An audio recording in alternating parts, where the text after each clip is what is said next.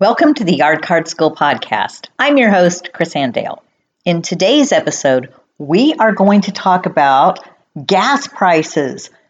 It's a pain in the gas, and we've got 7 tips to help you pass your gas problems. Stay tuned. Before we get started, I just want to let you know that this episode is brought to you by the Yard Card Association. If you are looking for a great way to uplevel your business, be sure to check out our membership. If you're looking for some free resources, go over to our website at yardcardassociation.com. We've got some great tools of the trade along with a really great business expense resources training. So be sure to check that out.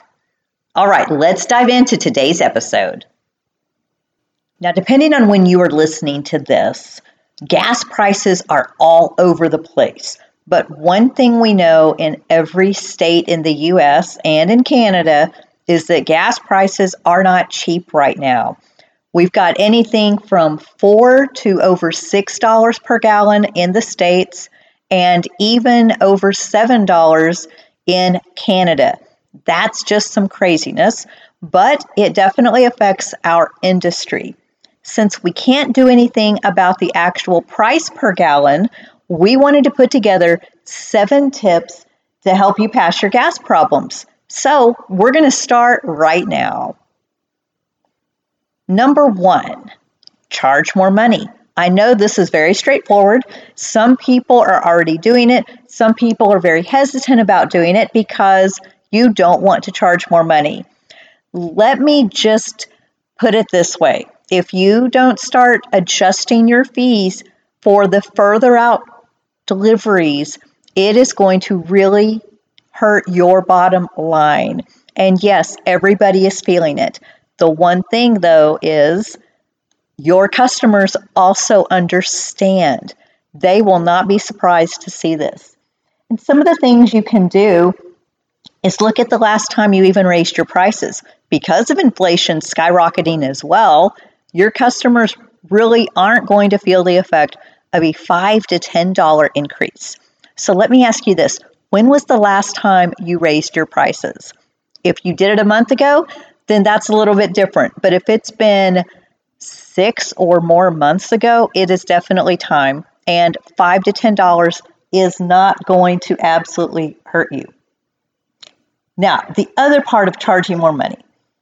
If you normally go further out, it's time to go ahead and charge an additional delivery fee. Rein in those free delivery areas. Just tighten them up a little bit. So let's say you normally will go up to 10 miles without an extra fee. Maybe tighten that up just a little bit to 5 miles. Now, one thing about this is also let your existing clients know you'll be doing this and let grandfather them in for any bookings that they have, let's say for the next month. Give them that courtesy. But I definitely would not go into graduation season and travel 20 or more miles away and not have an additional charge on there. You really want to make sure that you are not ending up with the hit and not making as much profit as you definitely deserve.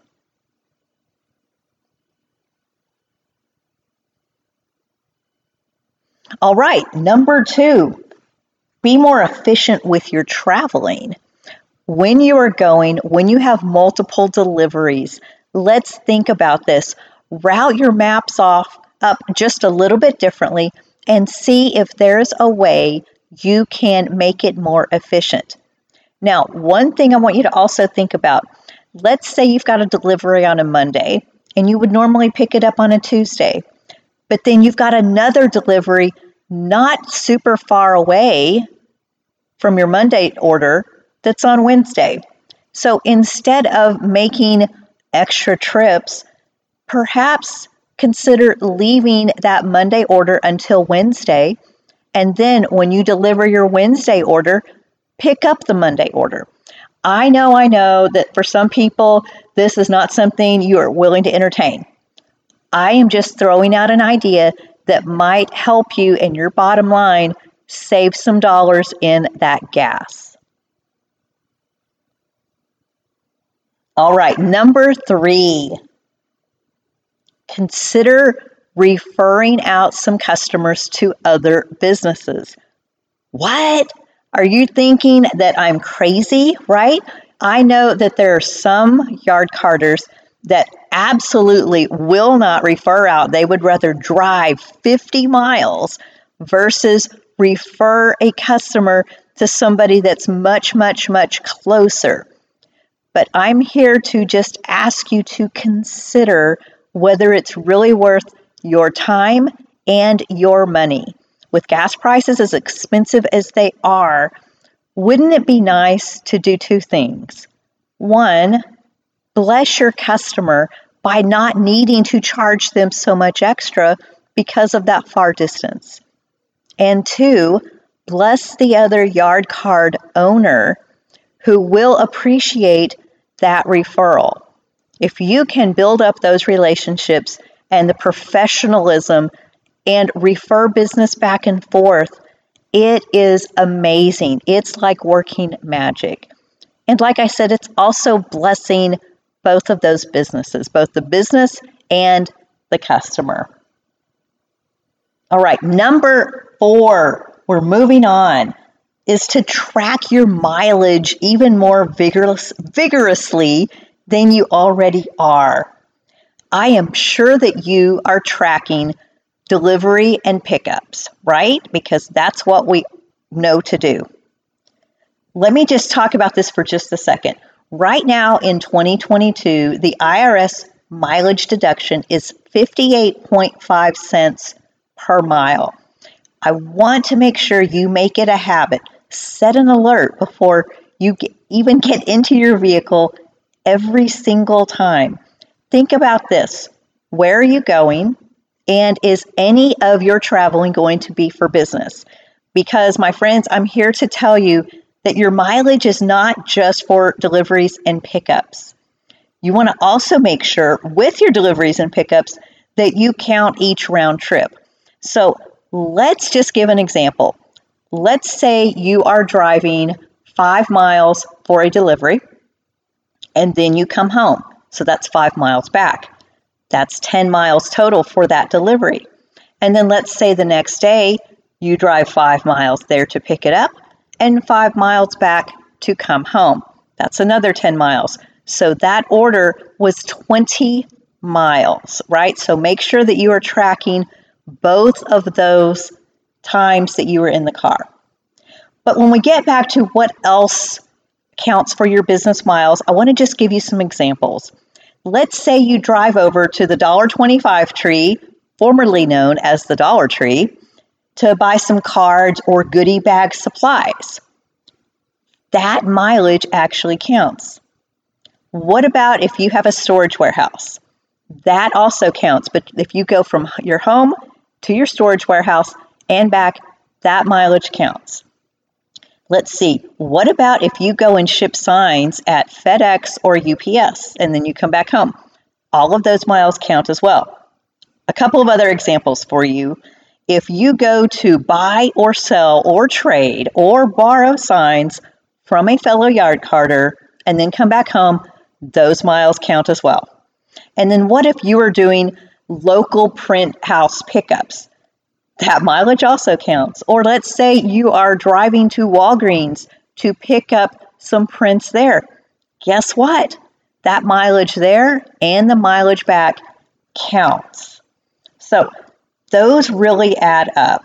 And I want to just talk about that for just a second and do a couple of examples for you. We're going to do some money examples here. Let's say you did the 6 miles per delivery and pickup for an order. So you've got 6 miles there, 6 miles back, 6 miles there, 6 miles back. That's 24 miles at 58.5 cents equals $14.04. That's how much your tax deduction will be, but you've got to have it recorded. Okay, another one. Let's say you travel 25 miles to deliver and 25 miles back, times 2, that's 100 miles, at 58.5 cents equals $58.50. Now, if you are doing something that far away, make sure to still charge a little bit extra for a travel fee. because not only do you have the distance, which is the gas, but again, this is also your time. Okay, what are some good ways to track? There's quite a few apps out there. You've got Mileage IQ, you've got QuickBooks Mileage app, and then all you got to do is open up your app store, whether it's on Google or Apple, and you will find all kinds of mileage apps. The other thing you can do, and I do highly still recommend this, is to keep a notepad, whether it's a physical notepad or literally the notes section on your phone, and write down all of these little bitty things. And then take those and make sure that you have, whether it's an Excel spreadsheet or a Google sheet, and start tracking every one of those. When you have all of your orders in there and you've got it line by line, this is great evidence to the IRS, should you get audited, that you really are tracking your expenses. I'm sorry, not your expenses, your mileage. Make sure when you do that that you also put on the reason for each trip, because they're not going to know the difference between mileage to Walgreens versus mileage to the $1.25 tree versus mileage to meet another yard carter. But when you have that evidence, it makes a big difference.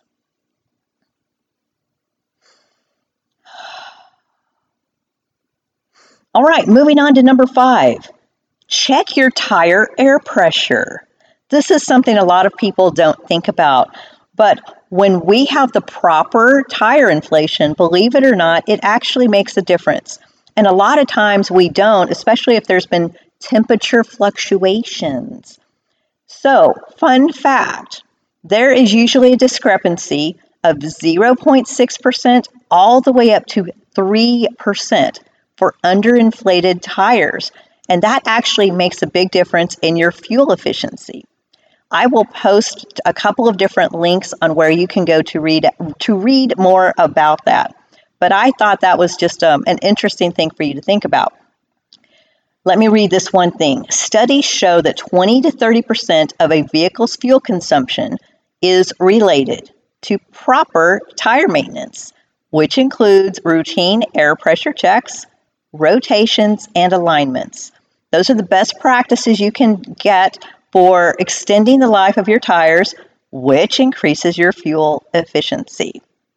There was a really cool tire pressure calculator I found online, and so I will post that link.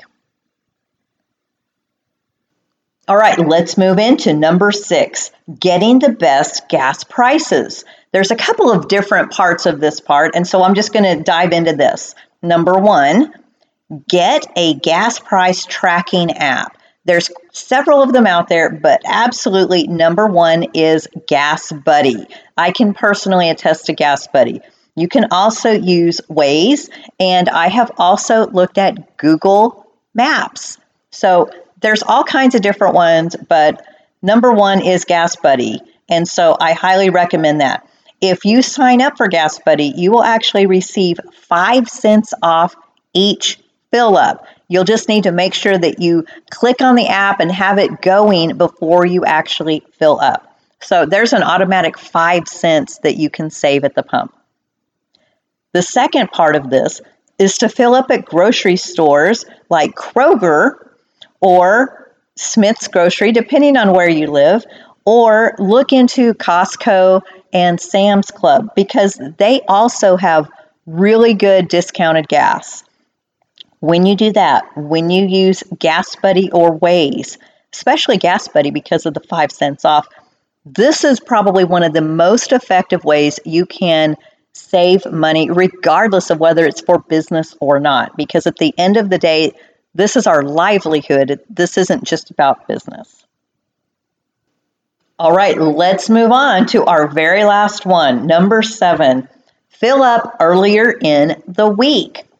Now, this is coming officially from Gas Buddy, but there's other sources online that say the same thing. The cheapest days to fill up are Sundays and Mondays.